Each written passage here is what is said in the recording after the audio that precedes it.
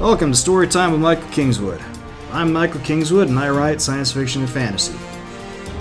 I used to be in the Navy, spent 20 years doing submarine operations, among other cool things. Learned to fly planes, learned to scuba dive, had a bunch of kids, saw the world, and I started writing fiction. In this podcast, I'm going to be sharing my stories with you in the hope that you'll have fun, and also that you'll like my stuff and come back for more, and maybe help a brother out with buying a book or two. So sit back, relax, I'm going to tell you a story. Hey friends, it's Michael Kingswood back at you again with Storytime. And I'm not going to waste too much time on this one, just go straight back into the story. Hope everybody had a great Christmas. New Year's Eve is today when I post this, and hope you have fun with New Year's. Let's get right back into The Beast and the God Woman. And last we left off, they had just ended up cremating Carol's husband or companion or whatever he was, the mysterious god man named Eric.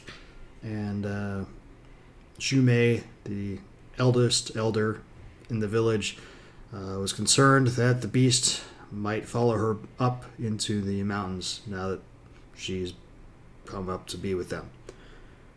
We'll continue on and see where it goes from there. Talk to you on the flip side. The Beast and the God Woman. Written by me, read by me, and again I apologize as usual for that. Part 3. The next morning, Kaylee and Carol spoke for a long time near the outskirts of the village. Yili noticed them together as he was preparing a snare that he intended to set later that day. He was struck, again, by how different they were. How radiant Carol was, even with her eyes sunken and dark from a night spent weeping. And how plain Kaylee was by comparison, like a wilting flower. He hated himself for thinking of her that way, but he could not shake the comparison from his mind. He needed to focus. He turned away from them, putting all his attention on the snare he was constructing. A few moments later, Kaylee's voice from behind his back intruded. She wishes to go back to the beach, to where Eric died. Yili felt a chill. Dread seeped into his bones as he turned to look at his wife. Are you sure? Kaylee nodded. Her speech is still difficult, but she swallowed and managed a half smile. She was very clear about that. A number of curses that were so foul no one ever gave them voice, at least not in public, sprang to mind. Taking her to the beach, that would potentially be bad. Very bad. What if the beast came for her? But even as he thought that, he knew he could not refuse her this thing. He nodded. When? Kaylee looked at him askance, and he sighed. All right, let me finish this last lashing. I was going to set the snare down near the base of the mountain anyway. He stood, hefting the snare. It was not very heavy, but it was bulky, and took some adjusting to carry comfortably. Then he followed Kaylee through the foliage at the edge of the village until they met Carol, not far from the path down the mountain. As always, she was enchanting to behold. His eyes were drawn down to the scraps that covered her breast before he could control them. As quickly as he could, he forced them to her face, lest she sense his vulnerability, his shame, feeling something like that for a woman beside his wife. For a heartbeat, he thought she smiled slightly, a knowing smile that said his ruse was easily detected. Surely not. She was still in mourning, and yet Kaylee went to him after mourning for much less time than Carol had spent. A woman wants to be desired, does she not? Yili shook off that thought. It was not appropriate, and led the women on the path down the mountain and from there to the beach. He only paused to set his snare near a small game path that had yielded good takings in the past. It took a long time to reach the beach where he had observed Carol and Eric's arrival. The whole way he remembered the fear that drove him upwards with Carol over his shoulder, the weight of her pressing down and making every footstep an effort, the nagging feeling in the back of his mind that by saving her from the beast he was interfering in a divine play that man was not meant to take part in. Unbidden, and despite his efforts to not look back at her, the image of Carol as he had first seen her, unconscious and unashamed on the beach, the sun god beating down on her toned arms and legs, the chill of the sea making her nipples rise against the strange fabric that covered them. Yili stopped, forcing himself to think of something else as he realized he was reacting with desire for her, for someone other than his wife. It was not right, all the more since she was from the gods herself. From then on, he increased his pace to the beach, almost leaving the women behind completely, until finally he reached the pair of trees he remembered from that day. He stood there panting for a long time, or at least it felt long, before Carol and Kaylee caught up. Plenty of time to get himself under control again, though. He turned to look at them, at Carol, and pointed out past the line of palm trees, past the burning white sand, toward the lagoon and beyond the breakers, where even now the top of the tree that had grown out from the thing she and Eric had arrived on still protruded from the water. Carol turned her head to follow his extended finger. When she saw the tree, she gasped and hurried out onto the sand, heedless of the way the sun god turned the sand to fire in the early afternoon hours. It sometimes even made Yili's feet hurt, calloused as they were, and yet Carol seemed not to notice. She ran down the beach at full speed, plunging into the lapping surf of the lagoon and wading ever deeper until the water was up to her hips. Then she lunged forward, her body lying atop the water somehow, and pulled herself toward the breakers and the strange tree with rhythmic pulls from her arms that were similar, but not exactly the same, as those Eric had used to get himself and her to the beach in the first place. Yili stood there, stunned, and could only watch as she did it. His rational mind could not keep up with what she was doing. He had witnessed Eric moving through the water naturally, as though he had been born to it, but Yili had presumed that was because of the life-or-death nature of what was happening. Several times in his memory, men had found themselves able to do amazing things when their lives depended on it. And yet, apparently, Eric's ability to move through the water was not specific to him or even driven by severe danger. It could not be, since Carol had the ability as well, and she was certainly not threatened before she reached the water. Was she? Yili felt a sudden surge of fear and cast about quickly, searching for any sign of the enemy, the beast. But there was no sign, not even a hint of a shadow at the edge of his vision. He breathed a sigh of relief. Beside him, Kaylee looked more curious than frightened as she followed Carol with her eyes, but then she had not seen what happened before, what Yili would not give to be pure of that sight again. He found himself taking her hand as he stepped out onto the beach, following Carol's footprints. She followed only with the slightest hesitation. They stopped a few feet above the highest reach of the surf, small as it was. In spite of his nerves, Yili found himself reveling in the sun god's touch upon his skin. It had been too long since he last allowed himself to feel his warmth. It was like returning home, somehow. Ahead, Carol was nearing the constantly pounding surf that marked the breaker's location. She stopped moving forward and instead bobbed there for a time. How she managed that, Yili could not guess, and yet she did. Her head moved from side to side. She was clearly surveying the scene and weighing her options. Smart. Finally, she seemed to roll over herself and sank beneath the waves, her feet kicking above the water for just a second before she vanished completely. Beside him, Kaylee gasped. Is she... She broke off. The stress in her voice was matched on her face, which had grown pale, though not as pale as Carol's. Yili shook his head. I do not think so. The gods did not bring her here so she could die in the water. No sooner had his words left his lips than Carol reappeared, her head breaking the water in a rush. Again she bobbed for a time, and then she went back under. And again. And again. Yili lost count of the number of times she went under. At first, Kaylee was nervous with each disappearance. In truth, so was he, though he chose not to reveal it to Kaylee. Better only one of them be afraid. But after a few trips, even she became calm. After all, Carol always came back up. Finally, after more times diving beneath the waves than Yili cared to count, Carol rose from the depths and turned around, then began pulling herself toward the beach. And them. As before, when he watched Eric pull himself and her from the water, Yili found himself entranced, watching her. The way she was able to turn the water to her will, that alone spoke of her divine origins. He forced himself to stop thinking of other reasons she belonged in the heavens above. That was not fitting. All the same, when she found her footing in the shallows near the beach and rose to her full height, Yili found himself gaping. The water streamed down her toned body, reflecting the light of the sun god in ways he had never imagined. It was difficult to avoid becoming entranced. Fortunately, when he glanced aside at Kaylee, he saw she was similarly impressed and had to force her eyes away from the god-woman to meet his. She smiled shyly, as though she were a newly flowered woman, flirting with a man she thought might make a good husband. What thoughts went through her mind to act like that? Carol's voice drew both their eyes back to her. She wore a broad smile and held up a strange object for them to see. It was long and round like a piece of wood. But wood it was not, colored like the sky at the sunset the way it was. and it had a bulbous end, sheathed in see-through material of some kind. Yili could see another bulb thing below the material as well. What was that?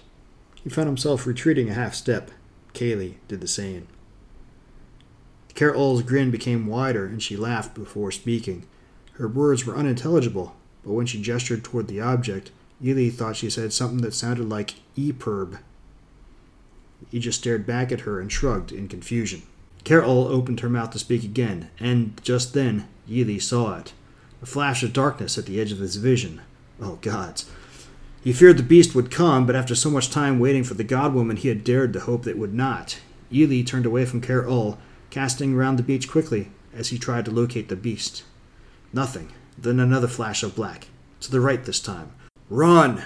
His shout caused Kaylee to jump. From the corner of his eye, he saw her look at him with confusion mixed with fear. The beast, he snarled. He reached out and pushed her shoulder, sending her stumbling toward the tree line. Run! Kaylee ran, and Yili followed. Behind him, he heard Carol exclaim in surprise and, he thought, anger. But after a few seconds, her footsteps followed in rapid succession. She was running. Thank the gods. Yili turned his head quickly left and right, but again he could not see anything concrete. The occasional flash of darkness, but never the dark mass he had seen when the beast killed Eric. And then they were beneath the palm trees. Kaylee stumbled to a halt a few steps past the safety of the tree line, then fell to her knees, her breaths coming in gasping heaves. She was not used to running that way. Then again, Yili found he had to lean against the trunk of a palm tree for support. His heart raced so. Carol, though, when she broke through the tree line and stepped up next to them, she was wet, but probably that was still water from the sea. Her breathing was only slightly more rapid than normal, and she looked calm. No, that was not right. She looked enraged. The glare she cast Yili's way contained daggers. Why? Kaylee noticed the glare as well and rose. Rather, she forced herself, painfully, Yili thought, to her feet and walked over to Carol. The two women had a long and hushed conversation. To spare his ears, Yili was sure, but also, probably, because of Carol's limited vocabulary. Finally, Kaylee stepped back from Carol, looking up at her and nodding, a small smile on her face. Carol still frowned, but it was more speculative than angry. She looked at Yili, and their eyes met. Her eyes had depths he had never dreamt a woman could have. Intelligence, confidence, courage, knowledge, all those things and more were contained in her gaze. All of a sudden, Yili felt unworthy and ashamed. He lowered his eyes and breathed a soft apology for what he was not sure. It just seemed the appropriate thing to do. He looked back up in time to see Carol's nod of acceptance before she turned away. Shumei's frown would have been enough to darken the sun, had cloud cover not already accomplished that feat. You are sure of this? Yili nodded. We got away just in time. They sat within Shumei's hut, out of the way from the others at the uphill edge of the village. Unlike many others of the village huts, Shumei's had the feel of having been lived in for ages. And no wonder why. By tradition, it passed from the wisest of the elders when the previous wisest passed on. Generations of the wise had left an indelible mark on the place. Tokens of power hung from the ceiling, and the walls were painted and carved with the history of the people. Regardless of what happened to the other huts in the village, and for one reason or another most were replaced periodically, this one stood inviolate, permanent. Just like its occupants. The individual might fade away to take its place with the gods, but the position of wisest would always be there, would always live on. Shumei licked her lips and turned away from Yili. She stepped over to the wall carvings to the left of the hut entrance. Reaching up, she ran withered fingers along the carvings as though reading them through her fingertips. And who knows, she may have been doing just that. The wisest possessed abilities and insights the rest of the people did not. Did Kaylee see it? Yili shook his head. No. He paused, replaying the event in his mind. Finally he added, but she has never been to the beach before. She may not have known what to look for. Or she may have convinced herself she was imagining things. Shame made him lower his eyes. I know I did, the first time I saw it. Not so long ago, that. Would Eric still be alive had he recognized what he was seeing? If he had acted sooner? Yili could only tell himself it all would have happened the way it did. It had been the will of the gods. But he was not so sure he believed that. Shumei nodded slowly. Her lips pursed in thought. And the woman? Yili noticed Shumei never called Carol by name, and wondered about it. He knew better than to ask, though. He shook his head. She was confused and angry at me. If she had seen it, she would not have been angry if she had recognized the danger. That did not need to be said, though.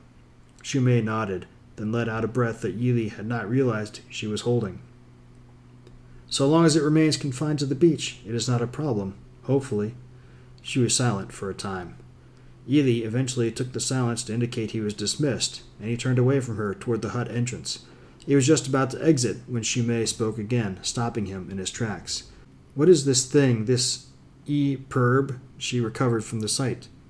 Yili looked back at Shumei and spread his hands helplessly.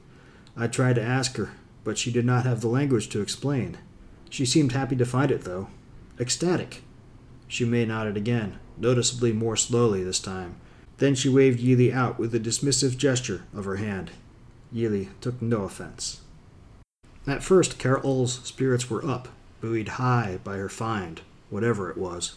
But then, on the morning of the third day after the discovery, she emerged from her tent, distraught. Her eyes were baggy, with dark circles beneath them as though she had not slept, and her cheeks were smudged, the ever-present dirt streaked below her eyes by what could only have been tears. She carried the E-Perb in her hand like a club, and wore her usual scrap of a top and tight loincloth that came down to her thighs. Carol stalked across the village, past the fire pit and the multitude of huts surrounding it, past the tanning tent and the cook's preparation area to the edge of the village. There she stood for a short while, her breath, initially rapid but slowly becoming deeper, more normal. Then, with a shout of humiliation and despair, she curled backwards and hurled the E-Perb out of the camp toward a steep drop-off that plunged several hundred feet to the base of the mountain. It was practically a cliff. Yili watched as the object flew away, but remained silent. He simply walked toward where she stood, breathing slowly in and out. She did not acknowledge his presence for a long time. Her eyes stared down the drop-off, looking but not seeing. Finally, after many minutes, she shook herself and turned away, her head erect and her lips compressed into a scowl, the kind of scowl that said she intended to fight to the end. But fight against what? Yili thought he knew, but what he suspected... it could not be. Carol stalked away from him, never acknowledging his presence. She passed through the outskirts of the village, ignoring the tents, the fire pits, the latrine holes, the stares of the people who had seen her outburst and now watched her the way a person watches a venomous snake, wary, ready to flee or fight in a heartbeat. Then she disappeared into the woods beyond the village's edge, her lean form quickly lost amongst the tree trunks. Kaylee would not see reason.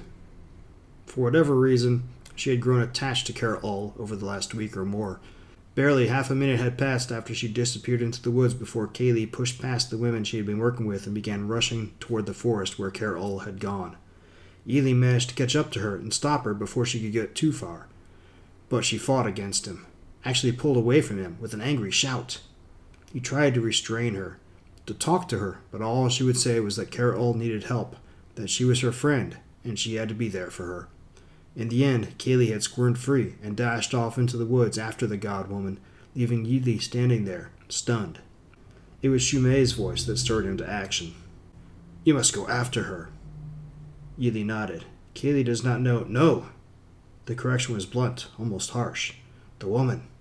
Shumei's tone was severe, cold. She has grown unstable. She is upset. Shumei did not reply. Though she stood behind him, Yili could see the doubt on her face. He sighed. What must I do? What you have always known, you must. Protect the people. Yili closed his eyes and took a long, deep breath. Protect the people. Against the beast that was an eternal threat to their well-being. Against the god-woman who threatened to set the beast free. But she had not done anything to suggest she could or would do that. And if she waits until we are not prepared, how had Shumei known his thoughts? Then it may already be too late. The pain in his heart as Yili considered her words was as real, as agonizing, as the time he burned his leg in the fire pit. It had been weeks before he was able to walk again without living in a world of pain. If he did this, how long would it be before his heart healed? He sensed Shumei about to say something more, but before she could, he hurried from the village and into the woods. Okay, that's where we're going to end this one. Should be enough for one more episode to finish the story off. And it seems like this is a suitably confusing / suspenseful / what the heck's going on kind of place to go. Why did she throw away her magic talisman? And what, dear God, does Shumei and Yili think they're doing? And why is Yili really going to go what we think he's going to do? Is Carol really a threat?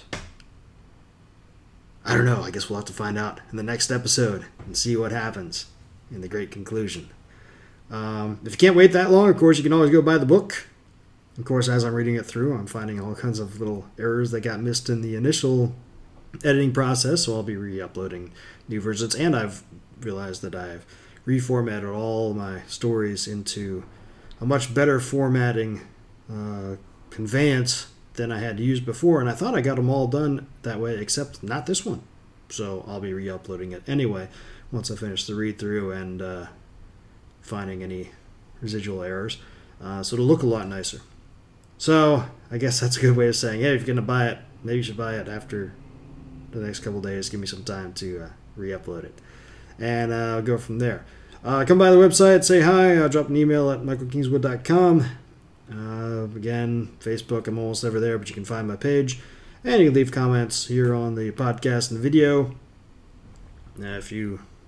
All my books, you can go to michaelkingswood.com and click on the bookstore link, or go to ssnstorytelling.com and you can get a couple of different ebook and audiobook link and the print book link. I've got them split up because I have a different delivery system for print book than for ebook and audio. And yeah, that's about it. Hope you guys have a good New Year's. I'll talk to you next week with the next chapter, part, conclusion, whatever you want to call it. Until then, don't do anything I wouldn't do. Thanks for listening to Storytime with Michael Kingswood. You can find me online at michaelkingswood.com. I'm also on Facebook and Twitter. My web store is ssnstorytelling.com, where you can find all my books in your favorite formats. Purchasing through the web store nets me the most profit, but if you prefer, I'm also on Amazon, Barnes & Noble, Kobo, and all the other usual e-tailers.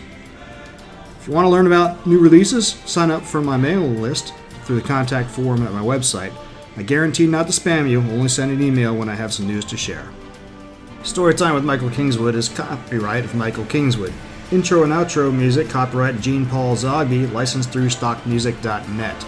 All rights reserved.